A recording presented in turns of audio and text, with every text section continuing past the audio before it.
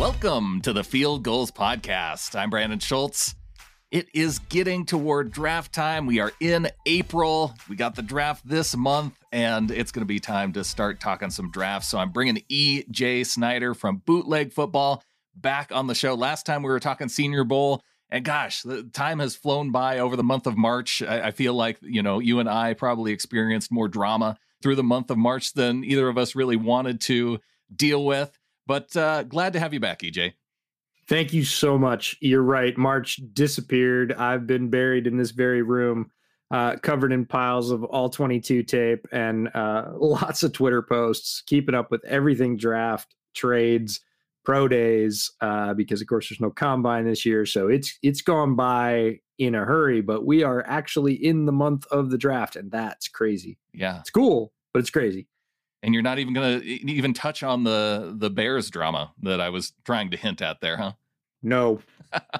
No, I'm not. Fair enough. I'll leave that to the season. We don't know exactly what's going to happen there. I do believe, just to answer your unspoken question, the Russell Wilson stuff is well down below 5% now. And there are some Seahawks fans that believe it never got above that. That's not true. It did top that threshold. I don't think it ever kind of got over 50%, but right now it's sort of a dull murmur in the background. I doubt very much actually it happens this year. It's still possible, but it's like a crazy 1 in 10,000 shot on the outside. Okay. I'm glad you had it in the perspective of where I feel like would have been a healthy percentage for a Bears fan to have a belief in, because I felt like there were a lot of Bears fans that almost viewed it as a certainty for a while. And I don't know, it was just because it's the offseason and they wanted to feel that way. But, the offseason can be fun. Why not? It has nothing to do with the offseason. It has everything to do with not having a very good quarterback, a top-level quarterback in the organization since Sid Luckman. Right. And, that'll do that. Like damn near 80 years worth of a drought will make people do silly things. Yes, you want to do just about anything to make it happen. I feel Bears pain in that regard. I don't feel the pain of 49ers fan, because I want them to be bad as long as it's possible.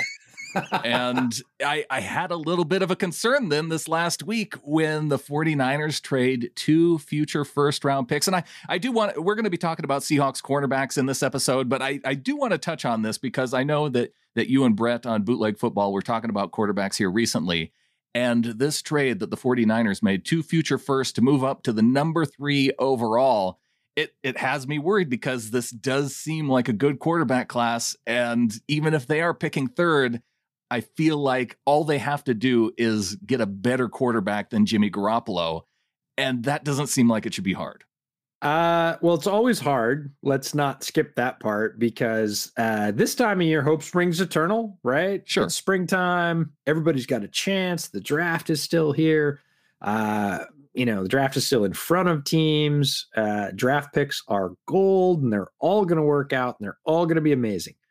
Bottom line is that's not the case, especially with quarterbacks, even first-round quarterbacks, right? If you look back to like 2017, not that long ago, prior to 2017, for about 6 years, none of the first-round quarterbacks, there's one first-round quarterback still playing, still starting for the team that they were picked at. One. Right. That's a terrible hit percentage, and that's the draft. Welcome to the draft, folks. That's the deal. So all these people that are dead set that Trevor Lawrence or Zach Wilson or Justin Fields, I don't care. It's nothing against any of those guys. They're not all going to work out. The likelihood that all 4 of the top guys hit and work out and stick with their team is nonsense. Like, it's possible. It's really not likely. So it's always hard to get a quarterback. Quarterbacks will almost certainly go 1-2. We can talk about one theory where they might not. Trevor Lawrence is all but assured to go to Jacksonville. It's very likely that the Jets will pick a quarterback. Now, that could be Fields. It could be Wilson. Zach Wilson, not Russell Wilson, just to right. not raise any blood pressure in Seahawks land.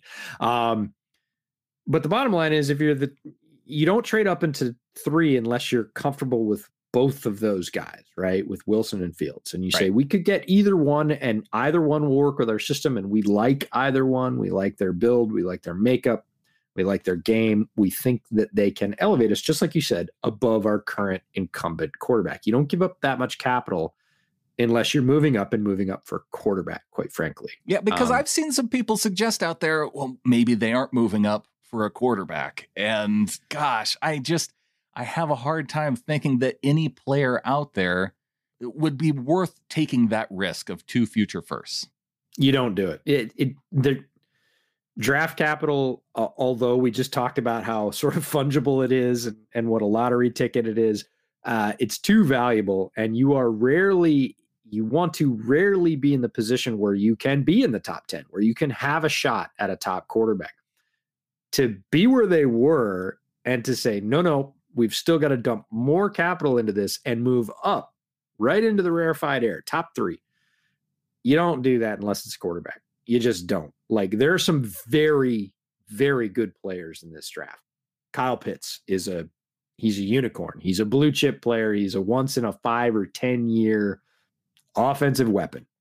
Still not worth it. Like, you still don't give up 2 firsts. I don't know. Pitts and Kittle, put those 2 on the same team. Trust me, anybody that loves 12 personnel is just, they need a minute in their bunk by themselves if they're thinking about Pitts and Kittle lined up in the same formation. It would be amazing, but that's as mad genius of an offensive coordinator as Shanahan is. And yes, I know he's the head coach, but he's largely the offensive coordinator as well.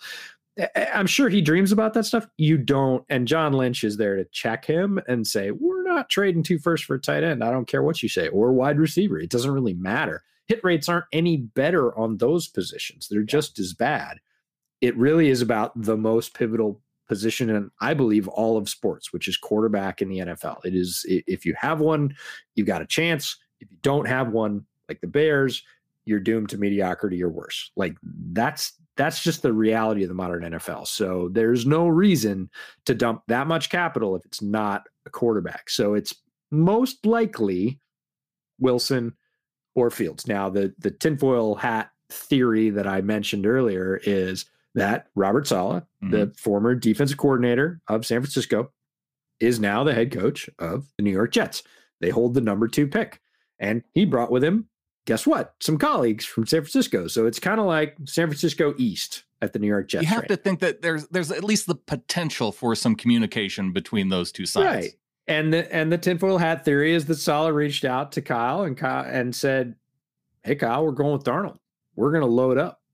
You know, we're going to put as many weapons around Darnold as we can. We believe in him for at least another year or 2. And if we're bad, we'll get another shot at another quarterback. So go ahead, get who you want. And it's possible. I don't much believe it. I think the Jets, too, will take a swing at quarterback, because if they didn't and Darnold flopped, they'd look pretty silly for not having taken that shot. They would most likely at that point get another shot, but that's beside the point.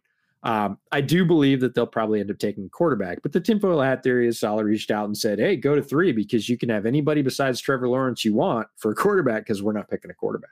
Well, well, in that regard, though, even if it's not a quarterback, say he reached out and said, yeah, we've already made our decision. This is who we're going to take. Because I think that's one of the things that people have a little bit of trouble struggling with, of moving all the way up from 12 to 3, is not having a really good idea who it's going to be. You know, you go back and you look at some of those trades where teams have moved up into the 1 or 2 position, not the 1 position, but the 2 position, the move up for RG3 that Washington made back in 2012. That's probably, you know, one of the better examples of it. The move up for Carson Wentz, the trade up.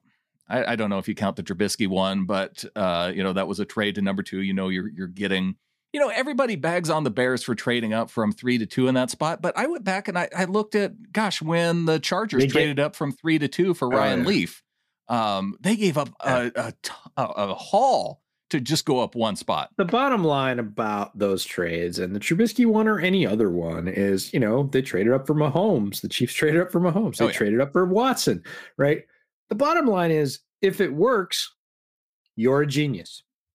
It doesn't matter. Nobody cares about the compensation. Yeah, but everybody was bagging on the Bears as soon as that went down. They're like, oh, they could have had that guy anyway at number 3. But if you look at relative compensation for Watson or Mahomes, which were both in the same draft, I've heard that at least. Yeah, I they don't gave know. up what, like a third and a fourth to go up one Yeah. spot. It was hardly anything.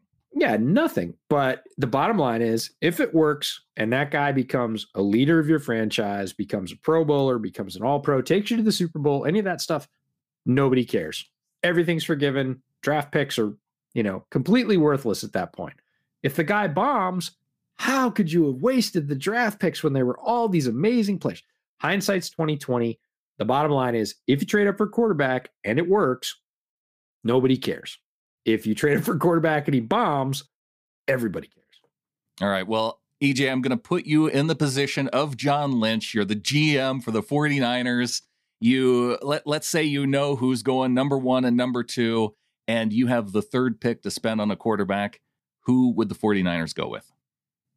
Yeah, again, if they're moving up to 3, they have to be comfortable with either or. And either or is Zach Wilson or Justin Fields. They have to be comfortable. You're with not both buying of into those. the Mac Jones stuff as being a third pick overall. I like Mac Jones a lot. I'm not buying into the idea that he is in the stratosphere of quarterbacking skills that Justin Fields has. Now, I'm a Mac Jones guy. I like Mac Jones. If Mac Jones were to fall, and he's not going to, if he were to fall and he was there at 20 and the Bears took him, I'd be completely comfortable with that. I was not comfortable before I did my full workup on Mac Jones. After I did my full workup on Mac Jones, I was like, Mac Jones is better than anything the Bears have in the barn. And that was pre-Andy Dalton, but even post-Andy Dalton, it's at least equal. So I'd be fine with him at 20. At 3, it's a lot of capital to give up for a guy like Mac Jones. Now, I like Mac Jones, but I think he's much more comfortable farther on down. I think it's kind of starts at the Panthers. Easily, I could see the Patriots picking him. Absolutely. Belichick and Saban are good buddies. Jarrett Stidham is not really an obstacle to Mac Jones starting. Like, I could see Mac Jones doing very, very well in New England. And like I said, if he slips all the way to 20 or even to 15 and the Bears traded up to get him, okay, fine, whatever. You don't have anything. You went and got a guy that can play very well. Is he in the same stratosphere as the top 3, which is really what we're talking about at pick number 3, or the top 4 with Trey Lance, who's got some amazing physical skills, but a limited number of starts and throws under his belt? He's not. Justin Fields is a more talented quarterback physically, and I would say an equal quarterback mentally. He is close in accuracy. Mac Jones is the most accurate quarterback, both short and deep in this class. Mac Jones does not have the arm talent Justin Fields does. He does not have the mobility. Mac Jones is not running a 4.4. Now, people say Mac Jones is immobile. That's not true either. He's in the middle. He moves well enough. Is he going to be a great boot and rollout quarterback? Not really. That's not his game. He's more of a pocket passer, but his movement within the pocket is very good. And he can get out and move. Justin Fields ran a 4.4 the other day, right? And it was like a 4.44. And for adjusted time, it actually turned out to be a 4.40. He's got a cannon. He can make any throw on the field. He can threaten the defense in multiple ways. Mac Jones isn't going to compete with that. Zach Wilson is a little bit more of a wild card, but he's got an extremely live arm, and he plays outside the structure better than any quarterback in this draft. The question, just like with Mahomes, is can he play inside the structure? And then if that breaks down at 2.5 seconds, can he just go be himself and make those amazing plays? You need to see the first thing out of Zach Wilson. So they have to be comfortable with Wilson or Fields, and I think both of those guys would be amazing in Shanahan's scheme because Shanahan makes great adjustments, right? Would Mac Jones be good in Shanahan's scheme? He actually would because Shanahan's a great coach and he makes adjustments and he's got a running game to support him and they've got some great offensive talent in San Francisco, right? Well, and that, this is why I said that he only has to be better than Garoppolo. And I wonder if Jones already fits into that category. And so I'm trying to think of guys as a Seahawks fan I would root for. Like, I'm going to be happy with if they draft ultimately, so I can be happy if it's Lance or if it's Jones. It sounds like. Yeah, I maybe happier, but the other thing is Trey Lance's physical skills, his ceiling, his potential is off the charts. It's like prime Cam, right? Okay. He's incredible with the ball in his hands. He's got an extremely live arm. He's shortened up his release, which was one of the things that people bagged on him about. But, if you look at his freshman year, like almost nobody puts up a freshman year. He's 28 touchdowns and no interceptions, like as a freshman. Yeah, that's crazy. It's ridiculous. So he's got a ton of talent. He is the least accurate of the 5 quarterbacks, if we're including Mac Jones, but the top 4, the least accurate. But his physical skills are off the charts. They are equal to a guy like Justin Fields. Now, he does not have the accuracy. He does not have as many reads. You saw that in the one game that he played this year. They basically put up an NFL defense in front of him, and he struggled with it. They post-snap rotations to a single high safety, and he was like, wait a minute, that's not what I saw pre-snap. And he didn't have a great game. He didn't have a terrible game, but he didn't have a great game. So he's got some growing to do, but his physical skills, his size, his arm, his ability to snap it off, all top flight. So there's the the sort of underlying kicker that guy could go hang out for a year behind Garoppolo. Shanahan could mold him, and he could come out and be an absolute monster that could compete in the NFC West, which is full of quarterbacks now. I mean, NFC West is a murderer's row. It's a competitive division, which it's kind of fun in a way, but it also I just would like to go to the playoffs every year and have the first seed and that sort of thing, and it just doesn't seem like it's in the cards for any NFC West team. But it's fine. Funny you should say cards. We can save that for conversation for another day. I brought you on to talk cornerbacks. Let's do that, EJ. We'll talk about that coming up next.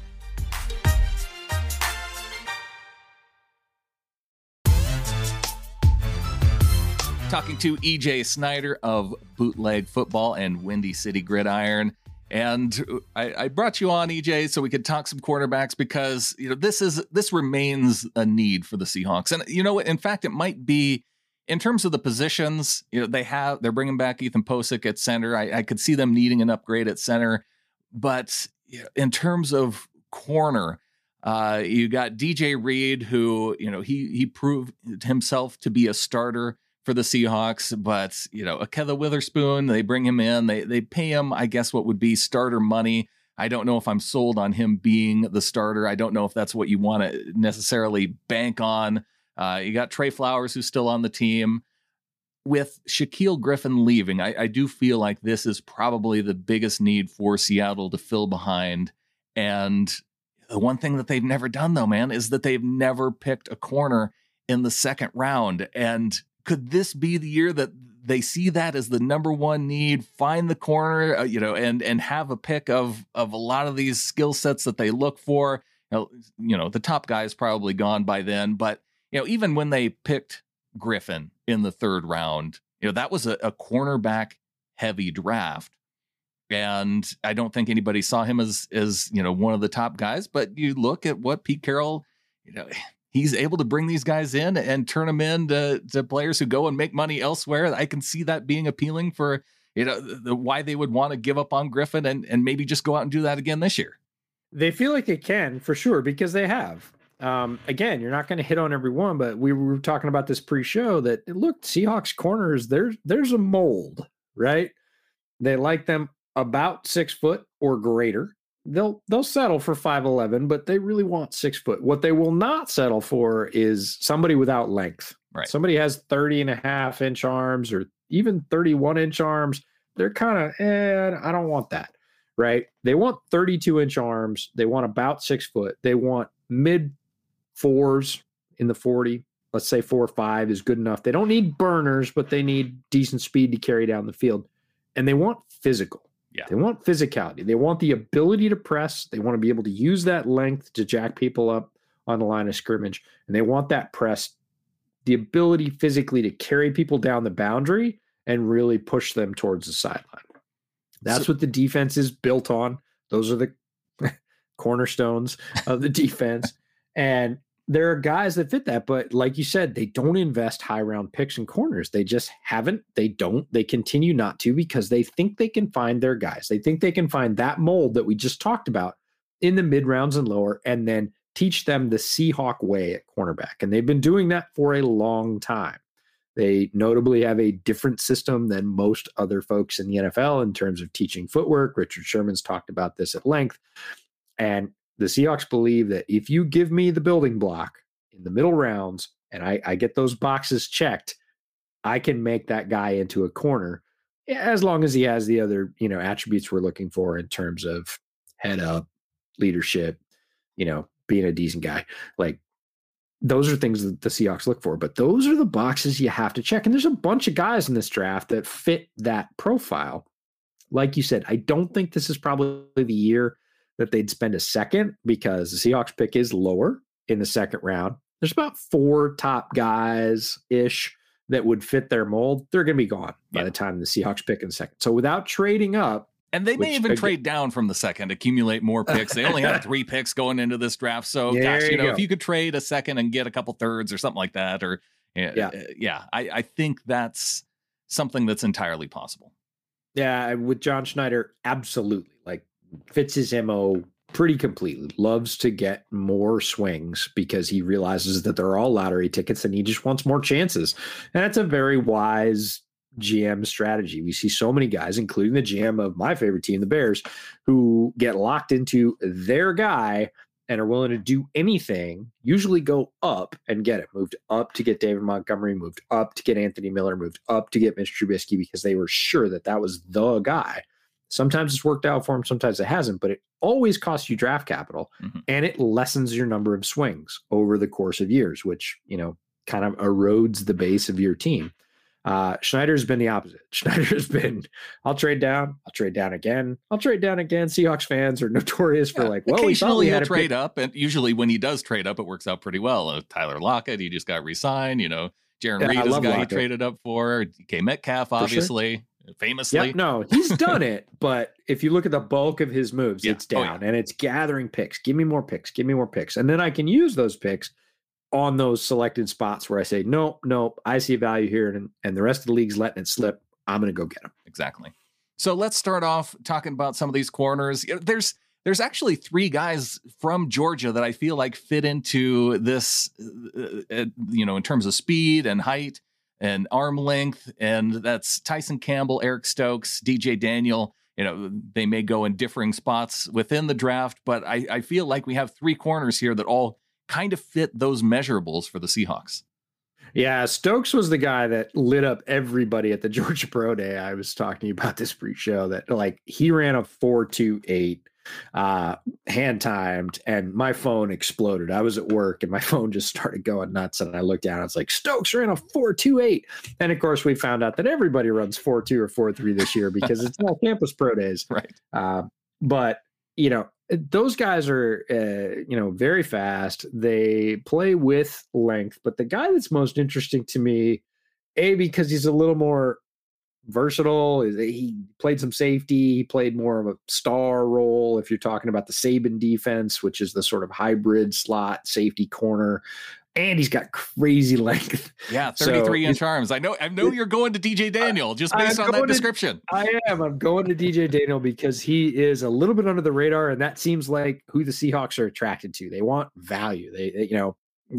They want guys that other teams might somewhat overlook, and DJ Daniel is probably that guy. He's probably the third of the guys you listed if you're looking at pure draft valuation. He's 5'11". And I hemmed and hawed about including him too, because you see a lot of people talking about him maybe moving to safety, but when I saw the arm length, and it just seemed like one of those guys that people may be seeing him either at a different position or late in the draft, but a guy that Pete Carroll may be looking, I would not be surprised if DJ Daniel ended up a Seahawk for all those reasons. And again, he's third in that rotation. He doesn't have a true position, but honestly, the NFL is moving much more towards positionless defense, especially in the back 4, 5, or 6 guys. Nickel is the new base. There's plenty of 3 safety defenses on 3rd and 4th down that you're seeing. You're going to see more of those. DJ Daniel can play in that sphere, right? He's got a place, he's got a role, but it's the 33-inch arms that stick out because he's only 5'11", 183. He's not the biggest guy. 33-inch arms on a guy 5'11" is just physically, that's nuts. Yeah. So I thought DJ Reed was kind of you'd have multiple DJs at corners for the Seahawks. And he doesn't have 32-inch arms, but he's also like 5'9". So just for him to even be an outside corner for Seattle is unusual. Yeah. it's funny. They have their things that they like, but they're also willing to go outside for players. And that's not just at corner, at other positions as well. The Seahawks are willing to flex when they find somebody that they really think has that trump card within whatever role in the defense, especially, not so much offense, but defense especially. The Hawks have shown that ability or that sort of bent for years. So DJ Daniels is a fascinating guy. If you want to kind of go up in the draft, and maybe they're going to invest a little bit more, probably not second round, maybe because he performed pretty well at his pro day. But Ifeatu Melifonwu from Syracuse. Now, this is Obi's younger brother, Obi Melifonwu. I remember talking about Obi a lot as a potential Seahawk. Yeah, my editor, Windy City Gridiron, Lester Wiltfong Jr., was in love with Obi. He wanted Obi for the Bears so bad. And I was like, boss, he's not really what you think he is. And he was like, no, Obi, right? And then, of course, well, he was one of those guys who he was a combine guy that, he performed so well and like the broad jump, and he had the huge vertical, right? Tremendous athlete, played at Connecticut, played safety, but had size. And people thought, hey, with this athleticism, we can project a corner. And it just looked like that perfect sort of jack of all trades, neutralizer, matchup eraser, whatever. And people really pushed him into that mold. And you looked at his tape and he was good. He was not a bad football player. He was good. Came in, got injured. They never really settled on a role for him, and he never really lived up to it. So I still rib Lester about that a lot. But anyways, his younger brother played at Syracuse, played corner pretty exclusively, outside corner, 6'2", 212. Again, fits that Seahawks mold of tall, physical, 32-inch arms. So he fits that as well. Came out with his pro day and showed better athleticism, I think, than he did on tape even. Ran really quickly, and that's going to push his stock a little bit. So he might sort of end up in that second round range, depending, again, if somebody wants him.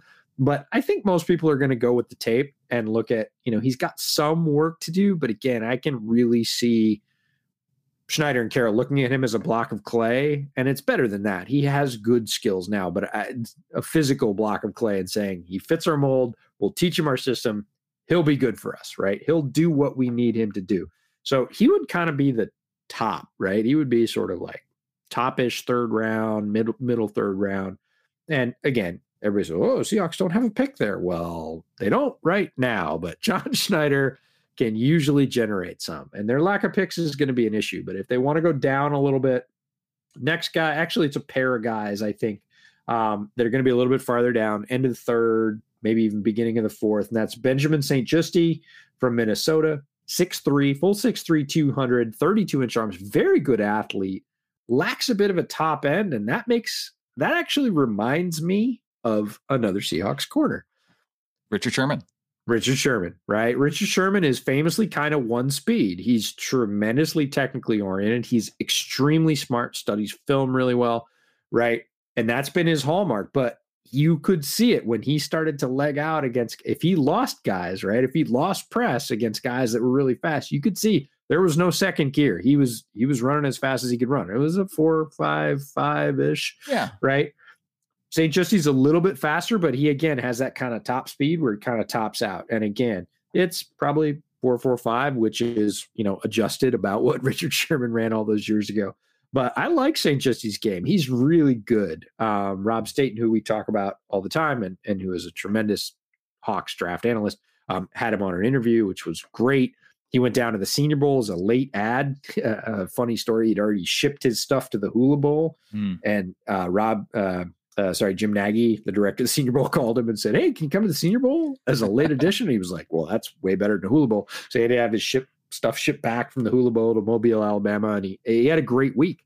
He was a late ad, but he looked like he should have been an early ad. He played very, very well. And I think he's got well enough tools for the Seahawks to take a chance on him. Would not be at all surprised. He fits their mold. He's physical enough. He's not tremendously physical, but he's not one of those guys that shies away from contact either. And the guy I would bracket with him is a really interesting study. I just finished my full study of him last week. I first made notes about him last year. That's Israel Mukuamu from South Carolina. And I made notes about him at corner because I was watching South Carolina's defense last year. They had several players that ended up in the NFL. And I was like, who the hell is this guy? He's massive. He's, you can see this guy in the corner. Well, it's funny you brought up Richard Sherman with the last comp in terms of his makeup speed. I noticed that PFF, their player comp for Mukuamu is Brandon Browner. Yeah. No, I wouldn't doubt that at all. He's a little raw at corner, and he was last year as well, but he's really physical. Like, he's a guy that will get up and try and smother you and press. And that's rare in college. I mean, a lot of people look at NFL and say, that happens every Sunday. It does. It doesn't happen every Saturday. A lot of college players, either because of scheme coaching or just fear, don't go for full press because you can get absolutely pantsed if you miss press. And so it's not taught in a lot of colleges. And you see a guy that actually comes up and physically presses hard in college. It's pretty rare. And he was doing it last year. And I thought, man, he's not great. Like, he needs some polish, but he's got tools. He's physical. He's willing to engage. And then this year they moved him to safety, and he struggled with injury a little bit. He missed a few games, and they played him at deep third safety. And he looked really uncomfortable. And I thought, crap, didn't this guy play corner last year? And I went back and I watched his 2019 tape, and he was just this ferocious physical corner. And occasionally this year, South Carolina would bring him down in the slot as a matchup eraser against a big X or a tight end that had flexed out. And he mashed him. And I was like, what are they doing? Why do they have him 15 yards off the ball? He belongs at the line of scrimmage just smothering people. So again, I think the Seahawks could see value there, and a lot of people will be off on Mukuamu because of the year he spent at safety, and they're like, he's not a safety, he's not good. If they don't go back to that 2019 tape and really see those reps where he gets up and presses the snot out of people, and I think, Pete and John could be like, okay, 6'3", he can run, he's physical, like, yeah, right, let's get that guy on one corner. Sure. And they've done it in the past with a guy like Brandon Browner. So I think Mukuamu is a decent target, and maybe, again, that's the other thing that John loves is a value, right? He may be undervalued because of the role he played this year, and he didn't have great tape this year, and he was injured. So again, might be getting him for less, and that just lights up John Schneider. Well, there's one guy I kind of want to transition to with you talking about the Senior Bowl. Yeah, this is a guy who had limited reps at Senior Bowl. And I wonder if that is why we're waiting until now to talk about him. And that's Robert Rochelle out of Central Arkansas. And I suppose a big part of that could be the competition. And, that was one of those guys where you would hope to see him at Senior Bowl so you could put him up against some of that top competition. But a guy who, 43-inch vertical at 6 foot, 133-inch broad jump, you look at some of these numbers and you think, man, oh man, if he lasts, if you can find him in the 4th or 5th round, the potential there for the athleticism is incredible. And I think you will, because athletic specimen for sure. I've got him at 5'11", 195, 32-inch arm. So again, he fits that sort of mold that Seahawks are talking about. Jumped out of the gym at the pro day. Highly athletic guy. Like, if you're talking about relative athletic score known as RAS, he's in the 9s, and it's on a 10-point scale. He's way up there. His play doesn't match his athleticism, right? He shows his athleticism, but he's raw. Right. And that's why I think, pair him up with a guy like Pete Carroll. Absolutely. Lower end competition. If you can get this guy, and I think he's going to be available in I'd say the low 4th is probably the first place somebody starts looking at him. He could be there in the 5th. He could be there in the 6th. Okay. I don't think he'll be there in the 7th, but just because somebody's going to take a chance at that point on special teams value because he could be a missile for you, that's great. But Rochelle's going to hang around a little bit, and it's because he played against small school competition, and his tape is not ideal. It's not polished. He is a project, but he's got every tool you could possibly want. So definitely a guy to keep an eye on. Well, there's 3 other guys that I had down that I wanted to ask you about. And so before we get out of here, maybe you can pick which one of these guys you like the best. And sure. And the 3 names that I'm thinking is, well, one is Tay Gowan out of UCF. And I don't think we have his arm length numbers on him yet, but the reason why is, I think of tall corners. I think it's coming from Central Florida, which is where Shaquille Griffin played. And, I just, yes, he's only played 1 year, But man, I see that one of the stats that jumped out at me is that he only gave up 13 first downs in 12 starts in his 1 year. So he didn't play last year with COVID going on. But yeah, so that was a name that jumped out at me. Ambry Thomas out of Michigan. And then you have the local guy, Keith Taylor out of Washington. Yeah, well, I'll go quickly through them all. Tay Gowan, opt out. Got to go back to 2019. Again, limited amounts of rep, limited amounts of tape. But if they're looking for a developmental guy that's tall, that sounds like if that was an NFL stat in terms of the first downs, you'd draft him in the second round. In college, there's guys that don't give up a first down for like 5 games.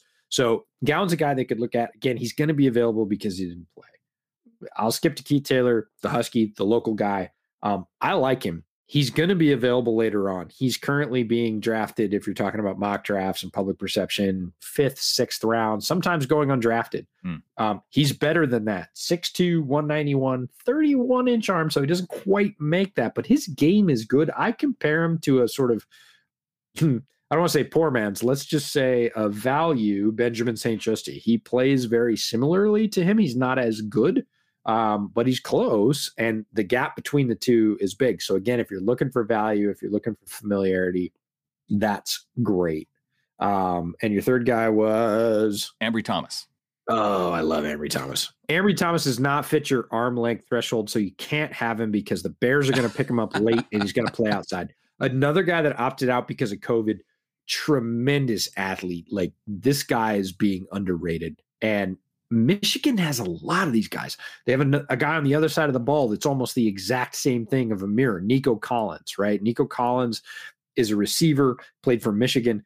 Michigan doesn't really typically use its receivers. Nico Collins lost a little bit of weight, came into the Senior Bowl lighter and just lit people up. He looked pretty good as a boundary receiver the year before. Nico Collins is a guy that has not yet scratched his surface, and pro guys love that, right? You have more ceiling, you have more projection, you have room for growth. And Ambry Thomas is the same way. He's just Nico Collins on defense. Big, tall guy, can go down the boundary, super athletic, really physical, not necessarily great at the shorter inside stuff, but down the field, especially along the boundary, he is going to give you trouble. So you guys don't get him because his arms are too short, so he just has to go to Chicago. You know what? I'm almost willing to give him up to you, EJ, because the Seahawks have not had good luck with Michigan guys for whatever reason. So I know I really like Delano Hill, so that's my bad. But yeah. Ambry Thomas is great. And again, all these guys that opted out are kind of out of the spotlight, and everybody's got question marks about, hey, they didn't play this year. Did they get better? Did they get worse? You know, are they committed? There's all this random talk about it. And you go back and look at a guy like Ambry Thomas in limited reps last year, and you're like, holy cow. That's everything an NFL corner is supposed to be. He's just not quite there yet. He's going to be a tremendous value. I love Ambry Thomas. Well, I will be watching him for sure, just to see if he goes with the Bears, EJ. And man, I really want to thank you for coming on, talking draft with me. This is always fun to do. And man, you are crushing it with Bootleg Football. If people want to go and check that out, what you've doing, you have so much planned here for this month leading up to the draft. Where do people go and how do they get involved? Absolutely. Check it out on YouTube. It's Bootleg Football Podcast.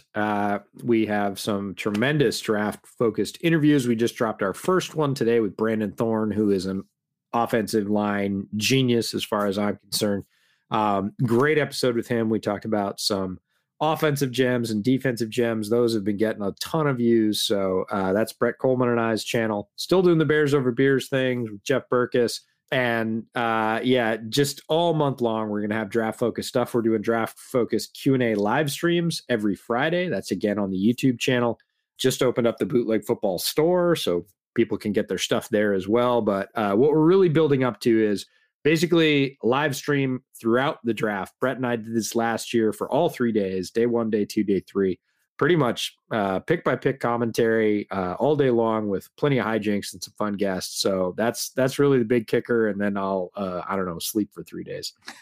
Well, that's a lot of work coming up, but looking forward to it. And yeah, maybe we'll even have you on as we did last year for some live draft that was updates. So much fun. I would love to do that again. Those were some of my favorite spots from last year. Well, if you know what, you sent me a Bootleg Football shirt. every Seahawks fan, get one in your Seahawks colors. I will, if we're going to do this, then on draft day, EJ, then I will be wearing my bootleg football shirt during the draft. I will actually send you one of the new ones because we've switched vendors. Oh. And I actually feel bad. Like the ones I sent everybody were good. These ones, I just got mine last Saturday. I got my first promo pack. They're really nice. Like the new ones are really nice. Nice enough that I think the old ones aren't great. So if we do the draft thing, I will send you a fresh Seahawks shirt because they're slick. All right. I will take you up on that. He's EJ Snyder of Bootleg Football. Appreciate you coming on. I'm looking forward to talking more draft leading up to the end of this month. Until next time, go Hawks.